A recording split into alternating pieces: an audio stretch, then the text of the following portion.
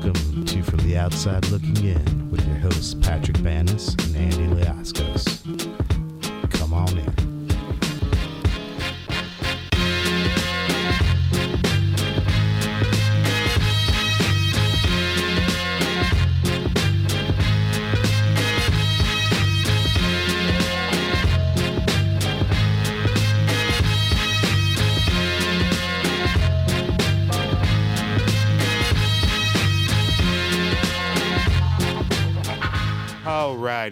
All right. Welcome, everybody. Welcome back once again.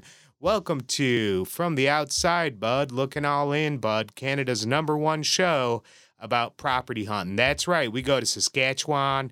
We go, like, anywhere in, really, Ontario. Yeah, we'll go to, like, Berta. We do a lot of property scouting in Berta on the outside looking in, bud. We'll go to Timmy's for breakfast. Nah, I'm just kidding. I just had nothing else to say. Welcome to From the Outside Looking In, the show about everything, the show about nothing, the show about Patrick and I talking about comic books and movies, and sometimes we cry, sometimes we don't. It's all up in the air. But yeah, you know the deal. We like comics, we like movies, we like sports, and we talk about those things with you guys. Happy New Year to you, everyone, to the first show of 2022. A little holiday hiatus for the boys over here at Patrick. I'm looking at you. You're fucking beautiful on the FaceTimes here. But anyways, welcome to From the Outside Looking In. I am Andy Liascos. With me, as always, the Yen Wu Ping to my Sammo Hung, Mr. Patrick Banis, the 2022 version. Woohoo! Get it. What's going on, bud? 2022, bud. Yeah, it's snowing, it's icing, it's all that, bud. Yeah, it's it's been a snowy day, really. Yeah. Happy MLK Day to everybody. It is Martin Luther King Day. It is January 17th. Shouts to Dr. King. I don't know where to go with that, but yeah. Resist? I don't know. Yeah, I don't know. It's teach critical race theory in schools. How about that? Let's go there. Yeah. What? Just teach history. Just teach history. Well, I mean, another word for critical race theory is just American history. Like, that's all it is, right? Like, it's just being honest about American history. Yeah. Yeah. There's no such thing as critical race theory. There's American history. You have to name it that, right? Because you don't like we were the bad guys. Like, we got to say that. You know what I mean? Like, Hans, are we the baddies? Yeah. Wait. I mean, I can't think of any other organization that has a skull as a logo. Pirates? Pirates are fun. Nobody's saying we're not fun. If you don't know what that's from, it's an amazing. Just look up "Are We the Baddies" and enjoy that on YouTube for a good 7 minutes. Oh yeah. Matt, how the hell you doing, bud? Hold on a sec. I'm about to be doing a little. Man. What is that? This chocolate stout. This is the Flying Monkey, the Chocolate Manifesto Triple Chocolate Milk Stout. And if you look at this can, I don't know if you can see this. It is the busiest can. Oh, there's a lot of shit going on there. Yeah, I can see it. So much going on here. This dates back to the end of golf season. We went to a brewery, and they had a great beer fridge, set of beer fridges, and they had a whole bunch of stuff in there. And it was like, make a 6-pack, and I forget what the discount was. It was like a $45 6-pack. I'm not gonna lie. And this was like probably $16. Nice. Because it's a 10% milk stout. So, as any milk stout should be. A milk stout should be a drinker. You know what I mean? Right. So last night I had the Victory Storm King. Yep, that's a good Imperial one too. Stout. Nice, real great. It is stout and porter weather right now. So. You know it, buddy. So, yeah. I'm still not drinking, but if I were, I would be having a stout or a porter. Buddy, this is going down so smooth. It is. I'm sure it is. At 10%, I'm going to be buzzing before this. I know. You know what that reminds me of, that can? There's so many fucking words on there, right? That's what like posters were What in people like houses. 1912, right? Like where you like that was marketing in like 1912 where Yeah. you would just throw a bunch of words on a billboard and people would be like, I guess I'm going to read this. Oh You know yeah, what I mean? I remember seeing like the picture for a it wasn't even like a speakeasy. It was like a food and beverage stand somewhere, and they had all sorts of. It was just, it was wooden paneling all the way around and stuff, and then there was like a counter, and then there was somebody behind the counter, and it was just words everywhere, just all over the place, and they were they were just run-on sentences of like a menu, and I was like, all right, well, this is what they did, before there was like, before we had Microsoft Word to give us a page layout. I don't know. Yeah, I don't know. Before Michel Foucault wrote The Order of Things, right? And and before real theory. Yes. Just going deep on my deep cuts. My philosophy 101 reading list with Michel Foucault. But anyways, other than that, Pat, you got a little beer, you got a little beard, and it's a big beard. It's a big beard. It's luscious. Yeah, props to you, my friend. Props to you. Lush. Other than Snowocalypse, Deltacron, a fucking tsunami. None of these are good. If there's like a swarm of locusts, we're done for. Like California got hit by a tsunami. I feel like it's only a matter of time, right? I mean, these are weird times. Yes, and they have a massive coastline. Let's just be honest. Yeah, for sure. It's But bound to happen. But other than these things, what's going on in the world today, bud? I mean, you're cool, but has anyone made an Oreo cookie in your honor? No. But there's about to be one in support of the Batman. Oh, Batman's getting an Oreo. So, Warner Global Media is releasing a number of promos for the new Batman film. One of which is a special edition Oreo cookie that's going to be sold in select markets worldwide. For some odd reason, not America, the fattest nation on the planet. So I feel like they just didn't want that money. I don't know. It's kind of embarrassing. Wait. There's going to be a limited edition cookie. Yes. And we are not getting it? Correct. Yo. Yeah. That's not cool. Yeah. That's not cool. Yeah, we are not one of those markets. Nerdist had an article about it, and they show an actual picture of what the cookie's going to look like with, the Batman on the cookie. On the cookie, yeah. It's the head and the emblem and the cape and like you. But it's still just an Oreo, right, with Batman's face on it. Correct. Okay. Correct. The worst part of this. Not the worst part of this marketing effort. There was. It gets like super double bougie. The DC Comics press release for this, and I'm quoting now. Okay. Warner Media Global Brands and Experiences to launch most robust Batman film product collection in over a decade with luxe lifestyle merch and more inspired by the Batman. What? I don't even know what that means. So bougie. Saks Fifth Avenue is going to have stuff.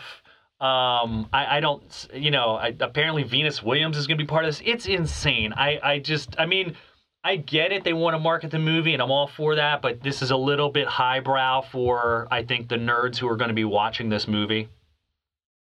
Yeah, I don't know, man. It's I'm pumped on the preview. The preview looks dope. One of the most recent ones we posted on the Facebook, and it does look real nice.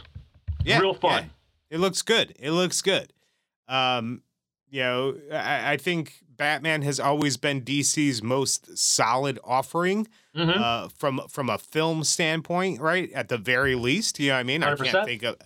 I can't think of another series of films that have been commercial and critical, as much of a commercial and critical success for DC as like the Batman series, right? Yeah. Whether that's Michael Keaton, right, or Christian Bale's Batman, right? Thank you for clarifying that. I was going to say, when you're saying critical success, and then there's like a bat suit with nipples, I'm like, there was some critical. We were critical about that.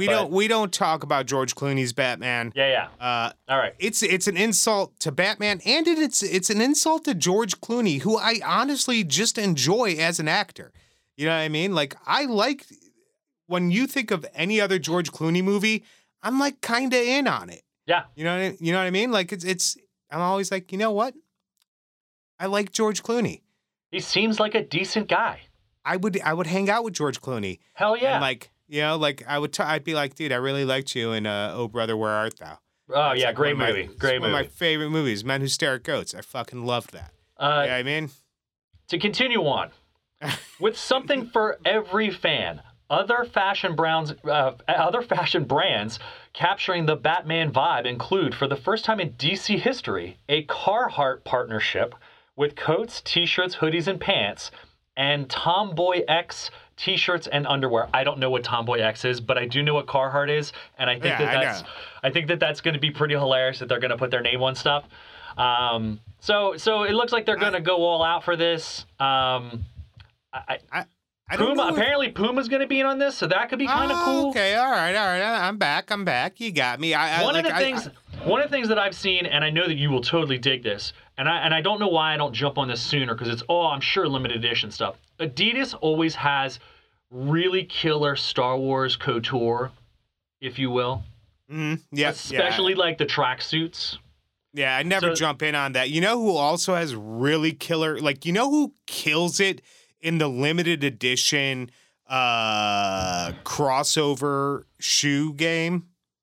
Is it Vans? No, Vans. Oh yeah, all right, cool. Vans kills it. Their Vans Star Wars were dope. They did that limited edition David Bowie run, and I regret not buying those David Bowie shoes till this day. Yep. They were so good. Yeah, they have, like, Adidas has a bunch of different shoes, track suits, and it's like I have too many like track jackets the way that it is. Like, I can't. Sure. I just got like another one like last month. I can't be getting more. So, but yeah, I mean, it sounds like they're gonna go all out for Batman, and it's like, that's cool. I'm down. I'm with it. I'm hip. I'm something anyway. Yeah, you're still rocking the Adidas tracksuit like it's like 1995 Britpop over there. Not the full suit though. Like, if I had the jacket and the pants and like a collar, something that was wide open, and I had like a gold chain, and you know, that would be very, very. Yeah, no, for sure. But it's a look. Yeah. Let's just say it's it's a whole thing you got going on. It is, yeah. All right, so Batman Carhartts are coming out, so that, you know, hey, for all those, you know what, hey, comics are for everybody. It's for people wearing Adidas, people wearing Puma, people wearing Carhartts. Yeah. Get you some Batman gear. Enjoy it. Speaking of comics are for everybody, there are some occasions where comics are not for everybody because we're poor. Another great report that I just saw in the "We also love auctions, but we're poor" category. Original artwork for Marvel Secret Wars #8, which is the iconic first appearance. I guess it's tied with I don't know, but it's a first appearance of the Black Spider-Man. The Black Spider-Man costume. Yeah. Original artwork for page 25. That original artwork went up for auction, and that's, you know, Mike Zeck did the artwork. Phenomenal artist, one of my faves. Someday we're going to get to that. We're going to have an episode where we talk about our fave artists, but he's definitely one of mine. Can you even fathom a guess at what this page of original artwork sold for? $1.5 million. Not even close. It was. It apparently was a record. I think it went through Heritage Auctions, which is an auction house out of Dallas, and I've actually bought some stuff through Heritage Auctions. It sold for $3.3 million. Whoa. It is basically, I don't know, it's one of the interior pages where right after he's all tore up from fighting, and he thinks, I don't know, whatever, he touches something, whatever, and they show him, it's this costume of him with his arms outstretched, and he's wearing the whole black costume for the first time. Just that story page. It's the highest price that was ever paid for an interior story page, not a cover, but a story page in comic book history. There are covers that have sold for more, right? Frank Frazetta, who's a really, really famous artist in the fantasy genre, one of his original covers sold for $5.5 million in like 2019. So like it's out there, but wow. Yeah, wow. No. I mean, yeah, that's impressive. I don't know how surprising it is. Art is a huge commodity right now. A lot of people are buying and investing in art, and comic books are hugely popular. So I could definitely see a lot of things, going for huge price tags. Yeah, I mean, I have been on Heritage Auctions a bunch, and it is not uncommon for them to routinely sell at auction interior original artwork. I've seen it a lot. And it's never cheap. Like, it is. Yeah, right. I don't even mess with it because it's like, I don't even know what I would do with it. I mean, I know what I would do with it, but I don't know, but like, it's just like massively expensive, like more expensive than like comics, just like the comics that they have on their auctions. Like, they'll often sell, raw and slabbed comics, but the original artwork a lot of times is far more expensive. So it was just an amazing thing to see. So it's like a 3-panel page. 2/3 of the page is this one picture of Spider-Man, and then the other 2 are other panels. But it's just like, wow. So yeah, I mean, it would be cool if we could afford this kind of stuff, but man, I'll tell you what. So speaking of Spider-Man and Cash Money, we talked about last episode some of our predictions for Spider-Man No Way Home. If you'll recall, I very famously said that this is going to be $1 billion movie. So we're, I guess we're probably a month in by now. And some of the things that Spider-Man managed to accomplish is the 3rd biggest opening weekend of all time. 253 million in the States that weekend. During a pandemic. Which is like, I mean, it's pretty unbelievable. The other opening weekends that it kind of is up there with, Avengers Infinity War, 257 million its opening weekend. That's only $4 million more, and this is during a pandemic. Right. That was in 2018. Yep. And then Avengers Endgame in 2019, that was 357 million in the opening weekend. So it's just an unreal amount of money. And it only took 10 days to break $1 billion worldwide. Right. That's it's unbelievable. And it's responsible for nearly 2 million new COVID cases. I want to see the stats on that. Yeah. Yeah, right, exactly. Yeah. Way to go. Yeah. Way to go, Spidey. Your friendly neighborhood Spider-Man. I would like to see the contact tracing on that one. I saw it Christmas Eve. I saw it at a movie tavern, so we were spaced out in, it was a much smaller crowd. We're talking like 30 people, 40 people. So, a lot less people. But yeah, the possibility probably exists, Yeah, no, I mean, yeah, I'm sure, it is what it is. I did not see it because I don't go to the theater right now. But yeah, I mean, I still want to see it, but I'll wait for it to be, as soon as it's $20, I'll spend that $20. Totally worth Wow. it. It's going to be totally worth it. Oh yeah. No, I'm pumped on it for sure. Yeah, I'm Pumped kind on of it. curious. I'm curious when it's going to hit Disney Plus, because I would really, really like to. I'd really like to talk it through. I feel like there's a full Spider-Man episode, like a full No Way Home episode. Oh yeah. We should definitely do a full Spider-Man episode. We should talk about all the Spider-Man, Spider-Mens, right, as they appear in this movie, and maybe deep dive into the character of Spidey. He's definitely one of our faves. 100%. I think it's one of those. If this was a Venn diagram, it's one of those areas where we cross. Right, is on Spider-Man. Just a circle. Yeah, it's just circle, it's a solid circle on the Venn diagram. But yeah, no, that would be dope. I was texting our number one supporter and sometime in guest studio, Sweet Lou. I finally watched Ghostbusters Afterlife this weekend, and I absolutely loved it. He was like, 3 months later. I'm like, bud, I don't go to the theater. Like, I would have seen it opening day if like I didn't fucking live in this shitty timeline that we live in, right? Like whatever Earth 362 we're on, this one sucks. Right. I want to go back to Earth 15 where we get to go and see movies and shows and shit like that, and it's not a problem. I want to redo. I want to redo where the grocery store has plenty of food and I can go places. That's what I want. Fucking, I would have never fucking survived like anything tougher than this. You know what I mean? Like fucking, like if I had to go through like like the stock market crash in the Great Depression, there's no way I would have survived. You'd be that. No way. You'd be that dude from Jupiter's Circle? Oh yeah, whatever that show was. The on dad who Netflix. jumps off the top of the building. Oh yeah, just walked right off. Yeah.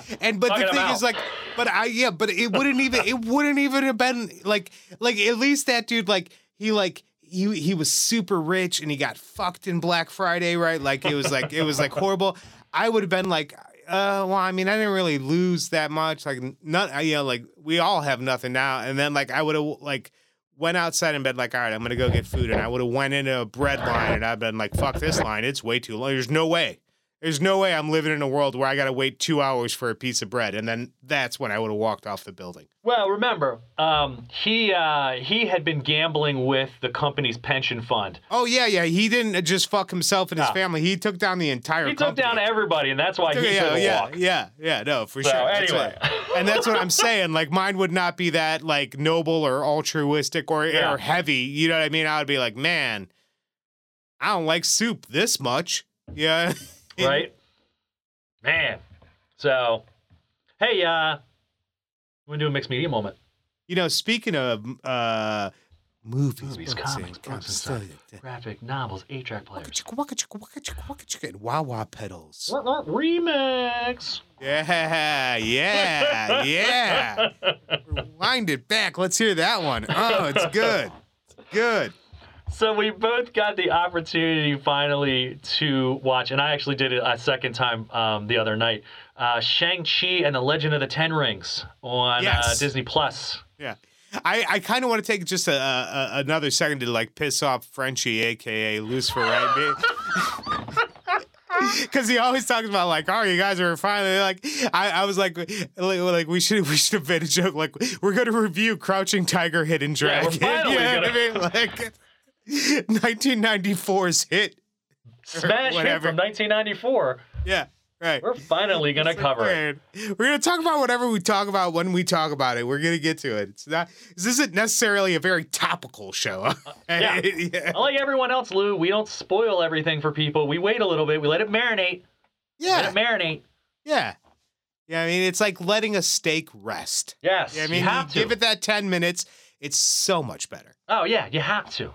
So we're just letting it rest. And so we shall. What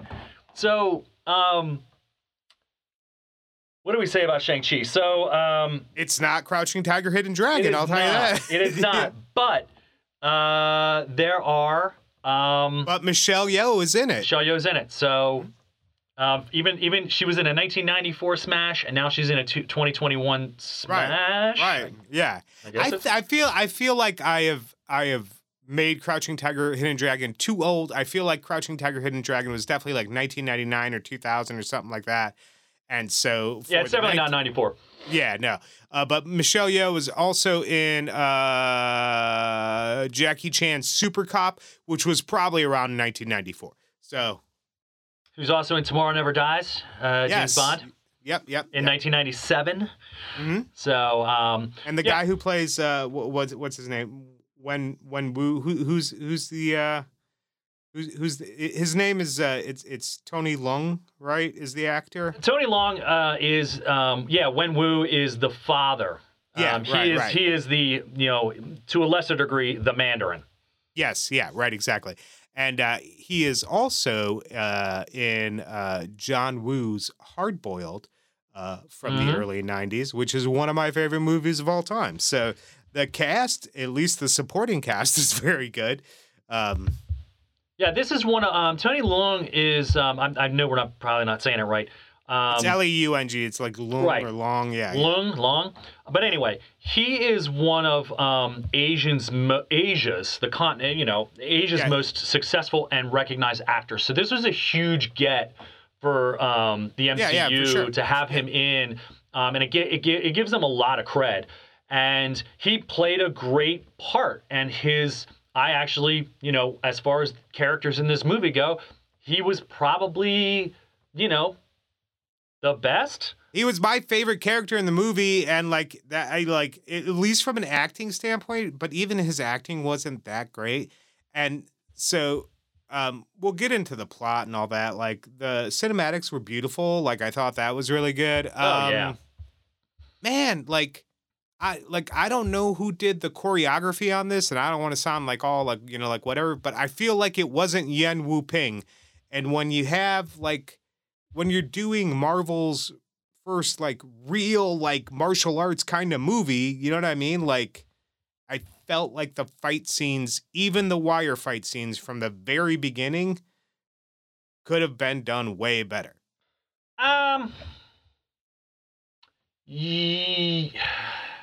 Yeah.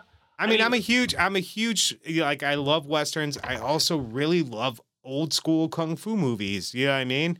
And this was a miss on many, many levels. Well, I mean, look, for starters, find a great Kung Fu scene on a moving bus and let's compare and contrast. Yeah. All right, fair. Right? But I can also say take the first scene where Wen Wu fights his eventual wife, you know what I mean? Right? Like in a bamboo field, right? Even with magical powers and flying around, I can name 1,000 better fight scenes than that particular one. I think it was really meant to contrast the two different styles. Sure. She's circular. He's straightforward and aggressive. I can still name 1,000 better fight scenes from a choreographing standpoint than that one. I felt like it was just a miss on that part of it. You know what I mean? I don't think, and I didn't watch all of Iron Fist, so how would I know if that had any good kung fu in it? Yeah, any good martial arts or anything. Yeah. But going back to Crouching Tiger, Hidden Dragon, right? When you take that fight scene on those bamboo trees of Chow Yun-fat, who's not a martial artist at all, right? That's epic and beautiful. Yeah, but you're comparing. Different. I mean, you're setting the bar astronomically high. The fight scenes in Crouching Tiger, Hidden Dragon there was so much critical acclaim for the fight choreography in that movie that you're setting a bar so high. Marvel Comics is never going to meet a bar like that. All right, well then meet. You need to slum it a little bit, buddy. All right, yeah, well, believe me, meet Once Upon a Time in China with Jet Li. Those fight scenes, I mean, they're amazing. It could have been done better. Yeah, right? I know. I mean, I agree to an extent, but I disagree in that this movie is not necessarily meant to be a martial arts film. It is really meant to be a comic book fantasy film, and so sure. And I don't think they're going to... Which has a huge martial arts element to it, right? Like the whole thing is like the 10 rings becomes part of his martial arts style and his power. Like when he like is firing the rings, he's not just like Iron Man floating in the air blasting it. He's doing it in these big. Well, he's using the rings to propel him. He's using the rings to pull him. Yeah, for sure, right? But he's also doing it like while like throwing a fist and throwing a punch, and I mean like the choreography from just a martial arts standpoint. It's not a pure martial arts movie, but it is a Marvel martial arts movie, right? And like some of the like when they got George St. Pierre in Falcon and the Winter Soldier or in Captain America, right? Like that was a better fight scene. Like they were able to convey that story through fight better than they did in Shang-Chi, which I feel like is a huge miss. No, that's fair. I mean, look, we're going to agree to disagree on this one, because I think it plays a smaller role in what the overall film is, right? But yeah, that's fine. I feel like it was such an opportunity for them to make a killer fight like movie, right? About especially given the subject matter, right? And like Shang-Chi's brutal training, right? And like being sent out as a 14-year-old boy to like become an assassin, right? Yeah, I mean like like that part of it could have been done because it is a big part of the culture of the character and of the story. Yeah. I mean, they do a great job with capturing Asian culture, even from just Katie's like family home life. You know what I mean? Yeah, for sure. About how they think that she needs to get a better job and make something of herself, and then her like grandmother like stops Shang-Chi and is like, when are you guys gonna get married? It's like, no, we're just friends. We're in the friend zone. We're in the friend zone the whole time. Yeah. I mean, it succeeds there, right? And I mean, and it was lighthearted and like it was all the things that Marvel does well, right? Like its little bit of comedy was good, right? Shout out to Ben Kingsley for doing what he did in that movie. Coming back in. Yeah, and they did a great job building up to this because before this movie was released, they did some really small shortcuts on Disney Plus of the 10 Rings and Ben Kingsley. So there's a very, very small, I think it's like 8 to 11 minutes where Kingsley's in prison and they come in to have an interview with him, and they've been having interviews with him for a long time, and then finally this guy is like going to try to like kill him. And then Ben Kingsley realizes like this is a guy from the actual 10 Rings organization that he was like an imposter for. And I'm trying to remember Iron Man 3. I thought that it was Justin Hammer who put him up to that, but I could be wrong.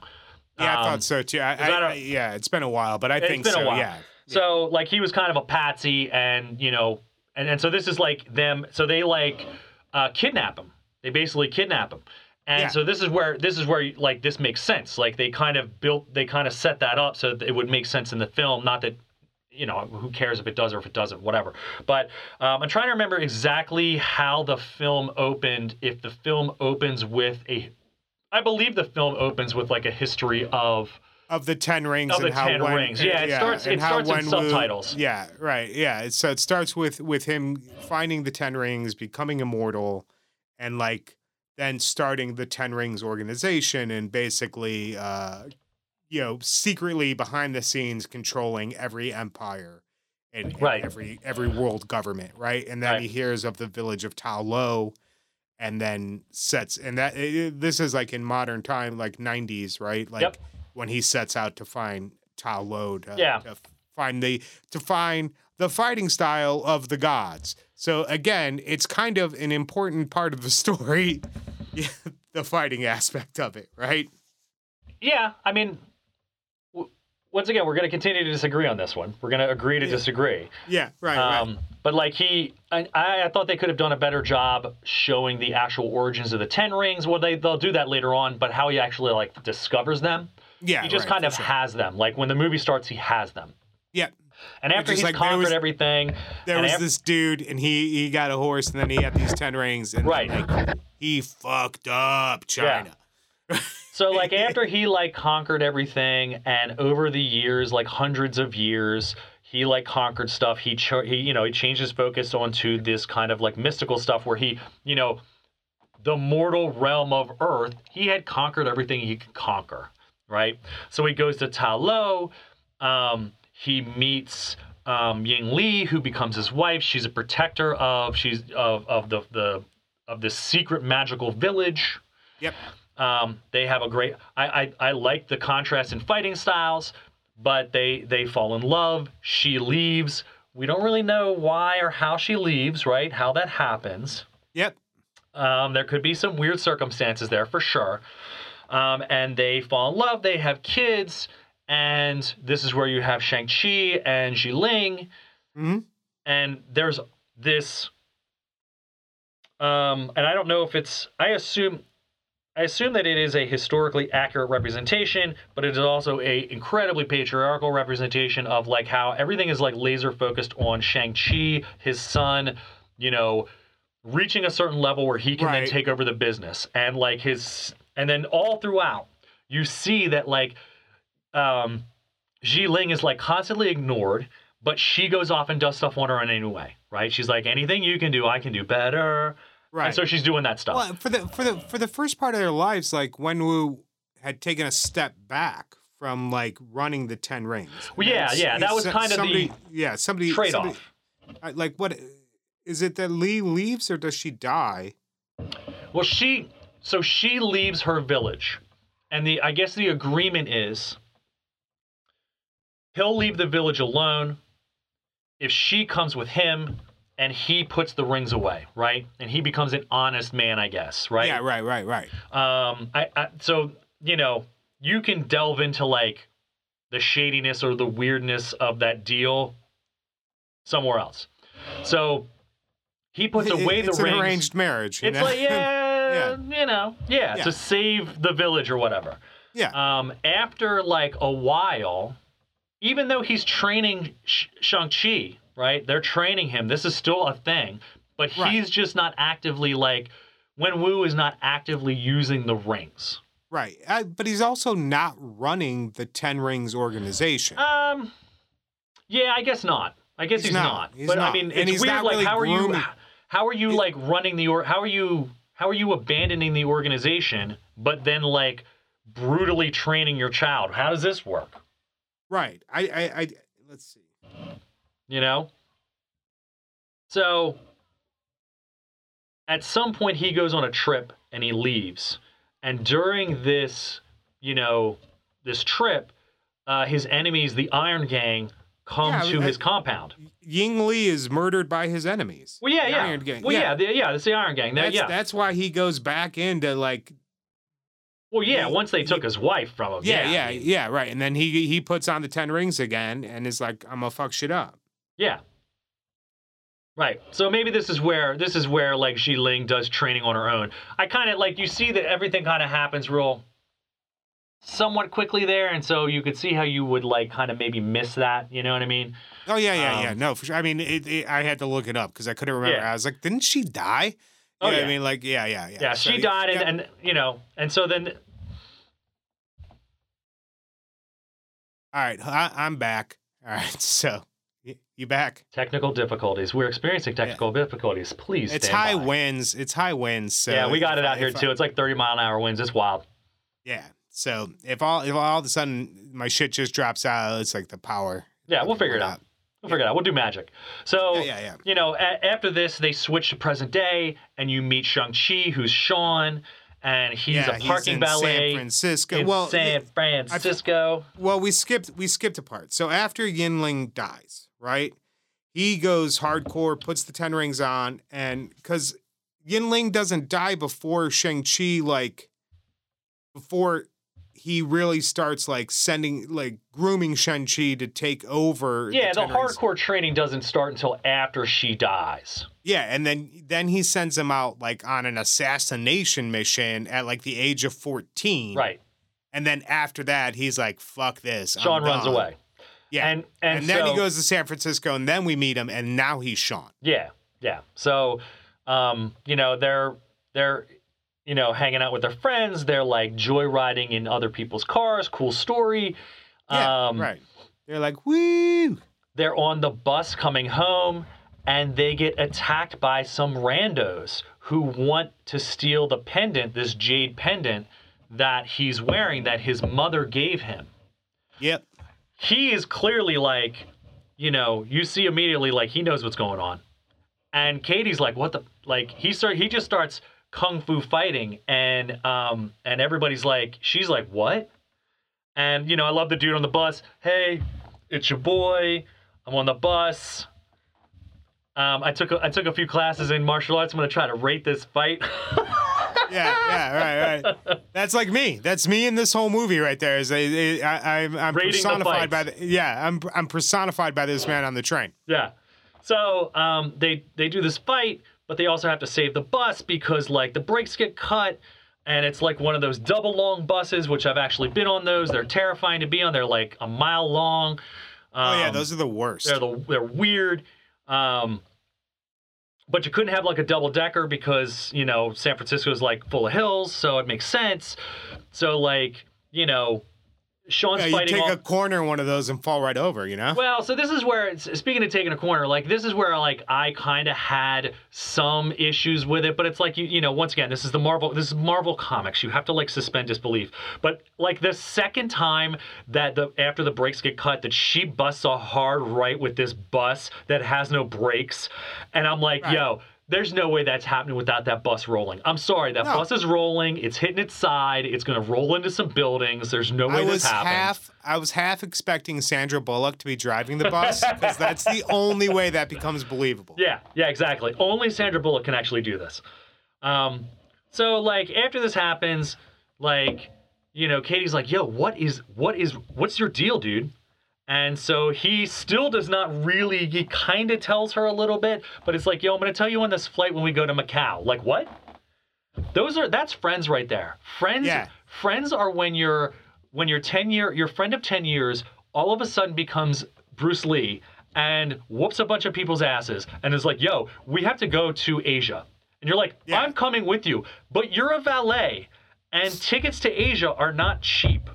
Yeah, and not only are we going to Asia, we're going to Macau. Yeah. Right? Like, which is like the gambling capital of China. You know what I mean? Like, yeah. So they get there and they get into this club. They're looking for his sister. Yep. And she started an underground fight club. Yeah. So they're in this. Of course she has. Of course she has.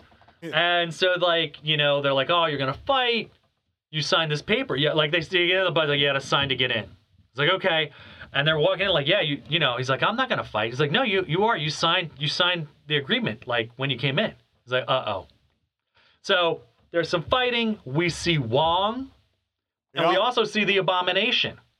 Yeah. So there's a fight between those two. And this is where the fun stuff is. This is where there's like little Easter eggs, right? Easter eggs, yeah. Afterwards, in the locker room, he like portals open to the basement of the what do we call it? What's that place called? The house. The Sorcerer Supreme house. The Sanctum Sanctorum. So he portals in and you see the glass cages that you will later see in Spider-Man No Way Home. See, I didn't know that. That's an Easter egg that I didn't really catch because... It's all right. So I haven't seen No Way Home. And then weirdly enough, like Abomination follows him. So it's like, okay, that's cool. I don't know what's going on there, but whatever, it's cool, Yeah. Cool. Marvel characters doing Marvel shit. Yeah. You know what I mean? It's all good. All good. So then the 10 Rings come to the compound and, let me rephrase that. After Wong and Abomination fight, Sean has to fight. He fights like, their most famous fighter, his sister. Yep. She beats his ass. He's like, I'm not gonna fight. I'm not really gonna fight, so he's holding back. They have some weird flashbacks back and forth from their youth to present day, and then she just knocks him out, which is awesome. Yeah. And then they're like hanging out in the back, and he's like explaining to her like, Dad's coming for us, and like Katie just makes a fat sack. He's like, you didn't bet against me, did you? She's like, no. But she totally did, which is awesome. Good for Katie. Get that loot. Yeah. So then they, they attack. There's a lot of fighting outside the building, which is pretty fun. So there's some fun choreography on like bamboo and wooden scaffolding around the building. Yeah. Then I don't know. Do we ever really get to know who the trainer is in the Ten Rings? That one with the weird mask. I don't think we do. I don't think we ever get to hear who. We don't ever get. It's never ever. It's never identified. That person shows up. There's some fighting. You can tell that Sean is like totally, reaching back to his youth to be like, yo, I remember all the stuff you put me through. I'm gonna kill you. And he's just about to kill him, and then Dad shows up. Yeah. And then Dad's like, he has like this little tender moment. And then they all go back to the compound, and they're all hanging out. And this is where things get really fantastic, if you will, which is super cool. There's a lot of mythology type stuff and a lot of like, cool, mind-bending whatever, where like he takes he explains to them like, I went looking for this place, and I think I'm hearing your mother. Your mother is calling to me. She's at this place. They're keeping her there. I need to go and get her. And they're like, what? This is whack, dude. You've lost it, dude. So he like explains to them like, no, this is for real. And then he takes the two pendants and he puts them in these dragons. I don't even know. It's like an ivory sculpture or whatever. I don't know. And it creates the map to the forest, which totally moves around and stuff, which is super cool. Right. The forest is dope. Super dope. And so they're like, all right, Sean, you're going to totally leave my army. We're going to go and we're going to rescue your mom. He's like, yo, I'm not doing that. This is weird, dude. And so he's like, all right, throw them all in the brig and we'll deal with this later. While they're jailed or whatever, they meet Trevor Slattery, a.k.a. Ben Kingsley. And they're like, Wenwu's jester. The jester, yeah. Yeah. So they're like explaining, he's like explaining stuff. And then the chicken pig comes out. The weird chicken pig comes out. Yeah. And that's funny. And then they break out. They find a way out. They break out. They're going to go to this village. They end up in the village. They're driving around in is it a BMW or is it just like a Subaru Forester? I don't even know which. I think it's a BMW with razor fist all over the side doors. Like, dude, that's pretty whack, dude. So the bamboo trees can't get them. You know what I mean? Yeah. You can't get razor fist. No way. So a lot of all this mythical stuff is awesome. I love it. I love that they are just like balls deep in the fantasy of it all. Like, I think that's awesome. They get to the village. There's all kinds of weird mythical creatures. Not mythical. Yeah, they're mythical. They're like weird creatures. Yeah. Michelle Yeoh comes out. She's like, yo, I'm your aunt. I'm like your auntie. Yeah. And they like take them in. They explain how they do some stuff that is actually probably some sort of foreshadowing to like the multiverse stuff. Yeah, right. Where this like mythical dweller in darkness, the soul eater or whatever, comes out, and they had to fight him off with the help of their great protector, which is like an awesome dragon, who has also bestowed upon them a bunch of gifts like dragon scale, super awesome red dragon scale. So Dad shows up. They have a big fight. Dad breaks free. He like beats up Sean again. It gets close. Like, for a minute there, it looks like Sean is actually going to finally beat his dad.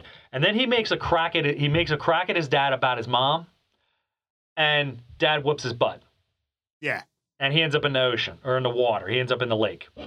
And so we find out that this dweller in darkness is actually calling to Wenwu and is using his weakness to for Yi to like try to get him out. Like, yep. you know, he loves his wife. He has a lot of grief and sadness. He's going to use that as a tool to get, you know, to get the 10 rings, to break open the barrier that is keeping him hidden, and is going to allow him to get free. Once they realize this is going on, all of the 10 rings guys, whatever's left, they join up with the villagers, this mythical village. They all fight together. There's some cool fight scenes. There's some stupid stuff, whatever. There's a lot of cool mythical stuff. This Soul Eater gets out and like immediately attacks Wenwu. And you see this like moment, like they have this moment where Wenwu's like, all right, I'm going to let this go. You know, I was wrong. I'm hoping it's he's having this moment where he realizes he was wrong. You know what I mean? He's like, yeah, I totally messed up on this one. I thought it was going to be your mom, and it's actually this soul-sucking creature that's about to take my soul. Yeah. My bad. Have the rings, do the stuff, you know, avenge me. So there's a lot of cool fighting, a lot of boring stuff where like he's like Shang-Chi decides to like reach out for his sister and keep a hold of her, and he's like, yo, you've got to help this dragon or else we're all gonna lose it.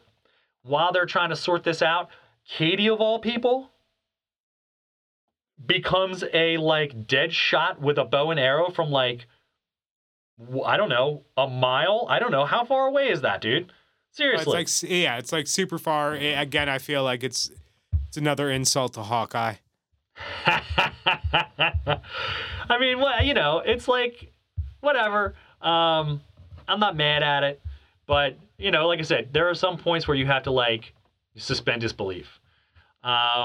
So she shoots an arrow through this creature's throat where you can see some weak points. Then the dragon gets itself back. They all, between like the Great Protector and Shang-Chi, they put this thing down. They defeat it. Everyone's happy, I guess. And then and then that's pretty much, and you know, that's it. It's like boom, that's it. They go back to San Francisco. They're hanging out with their friends who they were talking to in the beginning, and it's kind of like this, you know, coming of age. You know, a lot of this stuff is a pseudo coming of age tale where like in the beginning they're out at a restaurant with their friend and her husband, and she's like, yo, you guys are super smart, you guys are really cool, why are you like not living up to your potential? Then they come back and they're like, yo, we just saved like the world. We saved this secret village, and then we like saved the world from like this soul-sucking interdimensional creature. And they're like, yeah, you guys are just crazy. Now you're just talking crazy. And then Wong shows up, and they're like, yo, we gotta go. And they have, you know, and then we get to the credits, and then we have some credits, you know, that is part of a credit scene, I think. So in one of the credit scenes, they are with Wong, and I assume the Sanctum Sanctorum, looking at the 10 rings and where these rings may have come from, right? Because in using the rings, it set off all these alarms because, like, yo, these things are pretty powerful. I don't know why it took Shang-Chi to use the rings to set it off. This other dude's been using them for 1,000 years and no one seemed to care. Right. Ancient One didn't give two shits about it. Right. No one seemed to care. Now all of a sudden they care. Anyway, they're talking to like Bruce Banner and Carol Danvers, and I forget why Bruce has his arm in a sling. I don't remember. I don't know if that's a thing. Or if that happened like when he tried. Did that happen when he tried to use the Infinity Gauntlet? That might have happened when he tries to use the Infinity Gauntlet. Yeah, that could have been it. I can't remember. So they talk about how the rings are acting as a beacon. They're sending a beacon to something. So this will be interesting. I'm assuming this is going to be a Doctor Strange Multiverse of Madness villain tie-in. I forget what that creature is called. But we'll get to that in a minute. We'll get to that in a minute because I want to cover that on the way out the door. And then they have like another post-credit at the end, right? Post-credit scene. Xiling, who's supposed to be like dismantling the 10 rings, is like training women and men and like keeping the organization going. Yep. which is obviously going to be like, this is like the lead into probably Shang-Chi and the Ten Rings 2. Yeah, there is a sequel planned, so that'll probably 100%. So, all in all, I'm a big fan. I liked it. I thought that I liked that there was a very different, it's a story that we haven't really cared about or really been involved in. No, for sure. And I thought the story aspect of it was really good, right? Like, some of it was contrived, right? But for the most part, it was decent. I'm 6.5 on it, 6.5, somewhere around there. You know? Yeah, I'm like a 7. I really liked it. I liked that they did like a lot of I like the Asian mythology, and I like the kind of fantastical stuff that they do. Very highly rated. Rotten Tomatoes has a lot of good things to say if you believe what they have to say. So, all in all, it was good. I thought I liked it. Geez, if I say this is a 7, Jesus, what am I gonna have to say about Spider-Man? But anyway, definitely good. Definitely worth seeing. Eve finally watched it for the whole way through this time, and she liked it too. It's a long movie. It's like 220 something like that. I think it's like 220. Yeah. It's for that, and that's one of the things. The pacing on it is shit. Like there are times where it's like hit the fucking fast forward button and let's get through this. So that part, this is something I'm just noticing in movies. Every movie doesn't need to be an epic. Like you could tell a story in an hour and a half, tell it in an hour and a half, and let's get out of it. Yeah, I mean, I think that this is this is an origin story to a degree, so they're going to take some extra time. There's a lot of really cool there's a lot of fun fighting. There's a lot of really fun, fantastical stuff. And I think that that's really important to have in there. How much would you really cut out? And where would you cut it? You know what I mean? So it gets tougher. I mean, you could cut, I don't even know where you could cut time out. I mean, without like creating like weird holes. I don't know. But anyway. I'd have to go through it. There's definitely like interactions that you could cut out or fast forward. Yeah. Yeah, I mean.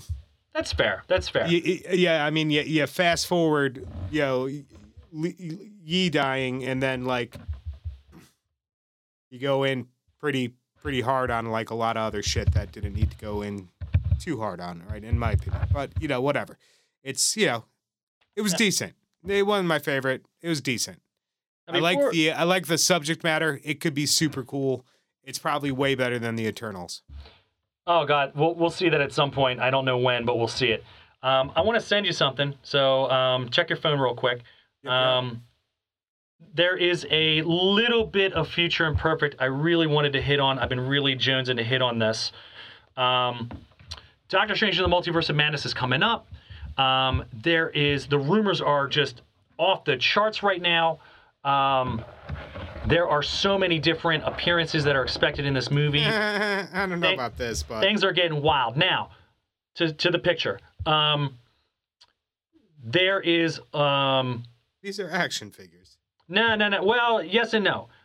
This is probably some sort of a concept art from something. Now, having said that, the picture that I sent to Andy, and I'll get to in a hot second,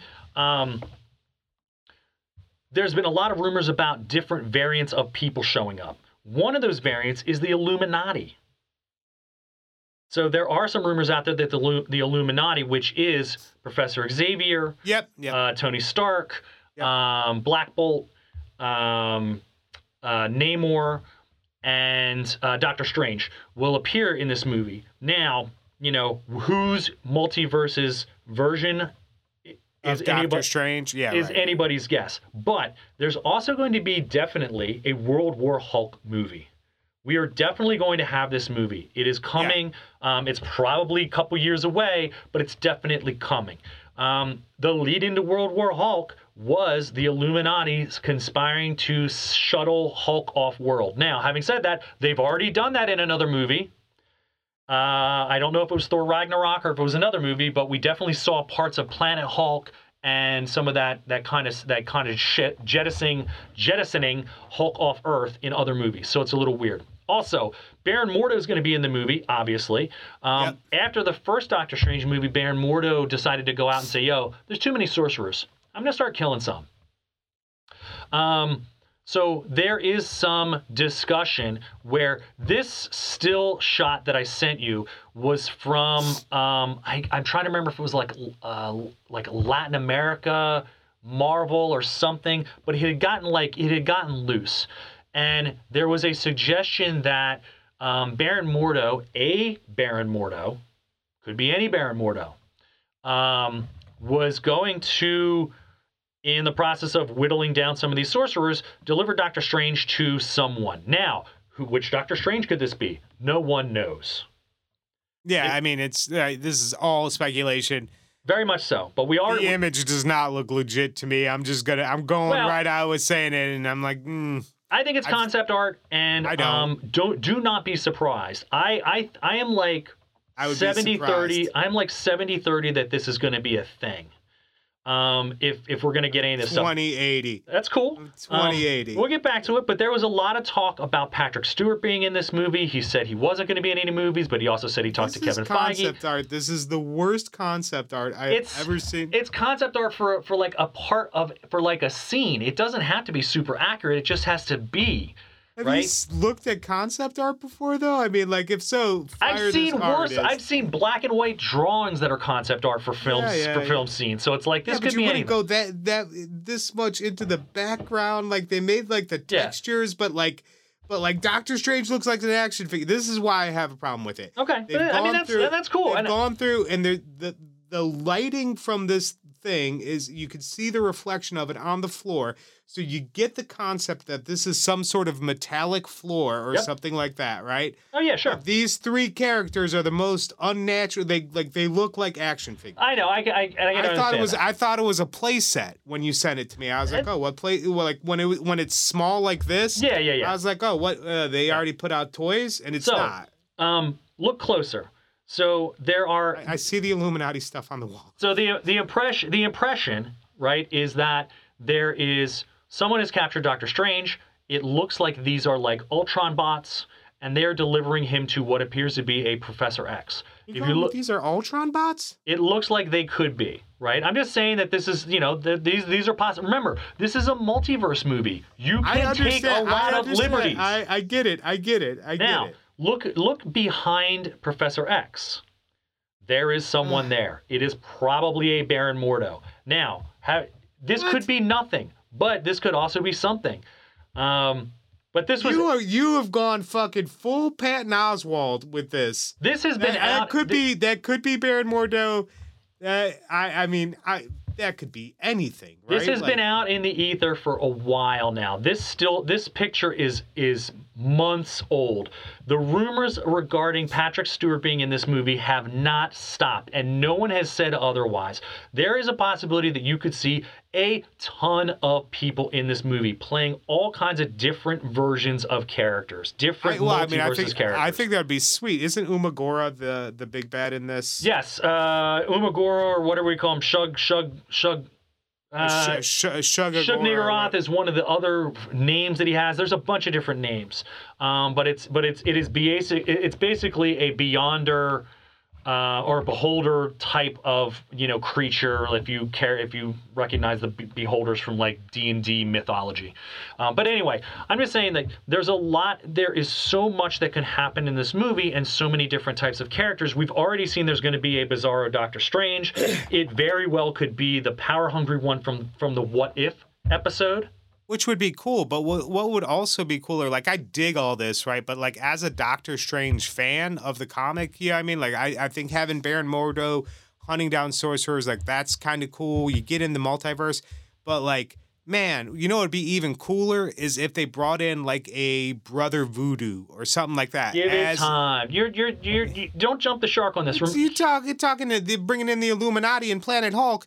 Right, and like remember, give it time on Brother Voodoo. This is like core Doctor Strange shit right here. What I mean? Remember the overarching, like the way that Marvel's phases overarch and work, right? A lot of this right now is going to be multiverse centered. You're going to see this as they get into Phase 5. Like they're going to have. We already know there's going to be Kang. There is going to be a lot of stuff going on, and it would not be. That could be Kang the Conqueror behind Professor X on this possible. playset, It too. could be. It's very possible. So It's possible. It could literally be anybody of possible African descent. it could be Black Panther. It literally could be. Yeah, it could be anybody. But anyways, It I saw this could a while even ago. not be a person. It's possible. It's a person, but I saw this a while ago. I thought it was really interesting. The rumors have ramped up into overdrive since this came out, as far as like who all is going to be in this movie and what roles they're going to play. I mean, No Way Home did a fairly good job of like making us believe that a lot of this could very well be true. It just depends on how long this movie's slated to be. And, you know, I mean, this movie's probably almost done. I mean, as far as like filming, they're probably done with this. So, you know, it just depends on how long it's going to be. My guess is it's going to be well over 2 hours, but we'll see. I just wanted to touch on it because it had been out there. It's a Marvel movie. It's going to be well over 2 hours. Yeah, for sure. But and we love Doctor Strange. I want to shoehorn him in. I just thought it was really something that I didn't want to sit on anymore because I've been sitting on it for a little while, and I was just like, yo, you got to see this. This is crazy concept art that got. It's a crazy shot that got leaked. What it is, I don't know. Could it be fan art? I don't know. Maybe got leaked. Maybe got leaked. It's out in the ether. It could be anything, but it could be anything. It's also really super interesting, and it leads into the theory that there's going to be a lot of different people playing a lot of different Marvel characters from a lot of different multiverses in this movie, and that's what I'm excited about. No, for sure. I think that would be great. It would be such an odd thing to throw like Professor X and like the existence of mutants in Doctor Strange, but like whatever. I mean, if they do it, they do it, and hopefully they do it well. You know. Some of the reasoning I have for this is because they have to they've got to get we've got to get Scarlet Witch over as a super powerful character by now. By the time this movie comes out, she will have been a very powerful. She will probably be more powerful than Doctor Strange. Remember, she has the Darkhold. There is a lot of magic in there. She's a brooding, pissed off mother of fake fake boys. I don't even know. Yeah, right. She's mentally unstable. Right. And like she is the Scarlet Witch. The Scarlet Witch has the potential to be more powerful than the Sorcerer Supreme. Doesn't mean that she will be. I don't. So what? There's only a couple of runs where the Scarlet Witch actually does wind up becoming more powerful than the Sorcerer Supreme. But But wouldn't it be fun if she goes to a multiverse looking for her kids and meets that multiverse's version of the Illuminati and just offs them? I'm just saying. I mean, would it be fun? Yeah, maybe. Like, not in a Doctor Strange movie, though. Like, I'd rather have Brother Voodoo. I mean, you got to wait a little longer for that, buddy. You got to wait. Nah. No, I don't. I don't. Because if I like Doctor Strange, I want to see a Doctor Strange movie. And that's what I want. And, like, I appreciate all the setup, but man, can we just get past some of the phases and just do some standalone shit and just have like why does everything got to take 5 years? And like why do it? Like sometimes just make a movie or make a TV show and make it be interesting and entertaining and not be like, well, you know what this did? This set up for this. And it's like, yeah, but it's a 2.5 hour setup, man. Yeah, I mean, this is the way that the Marvel Universe works right now, and it's impossible to hate on what they're doing, right? Because they've been so successful at it. The story arcs have worked really well in the way that they've spaced them out. And I feel like I'm not going to like the Eternals. I don't know. No one cares about the Eternals. The Eternals is almost completely irrelevant. It's only a setup for the Black Knight being in the Avengers. End of story. We're going to watch it. We're going to hate it. I know, but it's like, why do you, and that's my point. Why do I need a 2.5 hour setup for the Black Knight to be in the Avengers? Like, just give me an hour TV episode. Because some dipshit in Marvel's offices thought that this product that very few people actually cared about was going to be something that they could sell. And they were wrong, and we all knew it was coming, and it was wrong, and it's not going to make any money, and it probably didn't, but nevertheless. So I agree.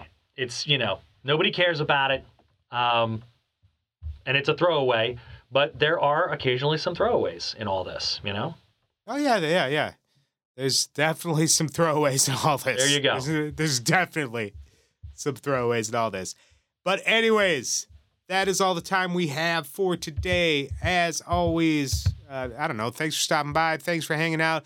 Thanks for doing some kung fu fighting with us and listening to us to talk about what could be the greatest or worst Doctor Strange movie ever.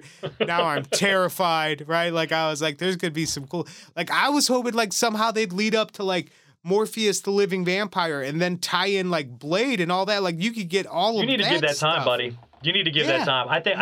I think we could just start going there now. Like, you need to wait until train. Moon Knight comes out. You need to wait until Moon Knight comes out. You need to wait until Blade comes out, and then you'll see the Midnight Suns and all of that stuff happen. But you gotta wait, buddy. You're jumping the shark here. No, I'm not. I'm wanting to get off this road that takes me to having an East Coast Avengers and a West Coast Avengers. I'm wanting to get off this train and just go over to the Defenders. That's all I'm trying to do. Dear Lord. Dear Lord. I don't know. Would I watch a movie where the Avengers were like Hercules and Wolverine? Probably. Like, I wouldn't mind that all that much. Fuck yeah. Well, I also heard that they may be bringing Hercules into the MCU, and that would be kind of an exciting thing. Yeah. Just be patient. All good things. Come. My patience is wearing thin. Oh, jeez. I don't know. Like, we need to hit the gas on this. So I think, in summary, Shang-Chi and the Ten Rings has like around a six-ish for me. It's a 7-ish for Pat on that 10% chocolate stout. You know it. Now if you don't know, now you know. And again, in summary, Ghostbusters Afterlife 9.5.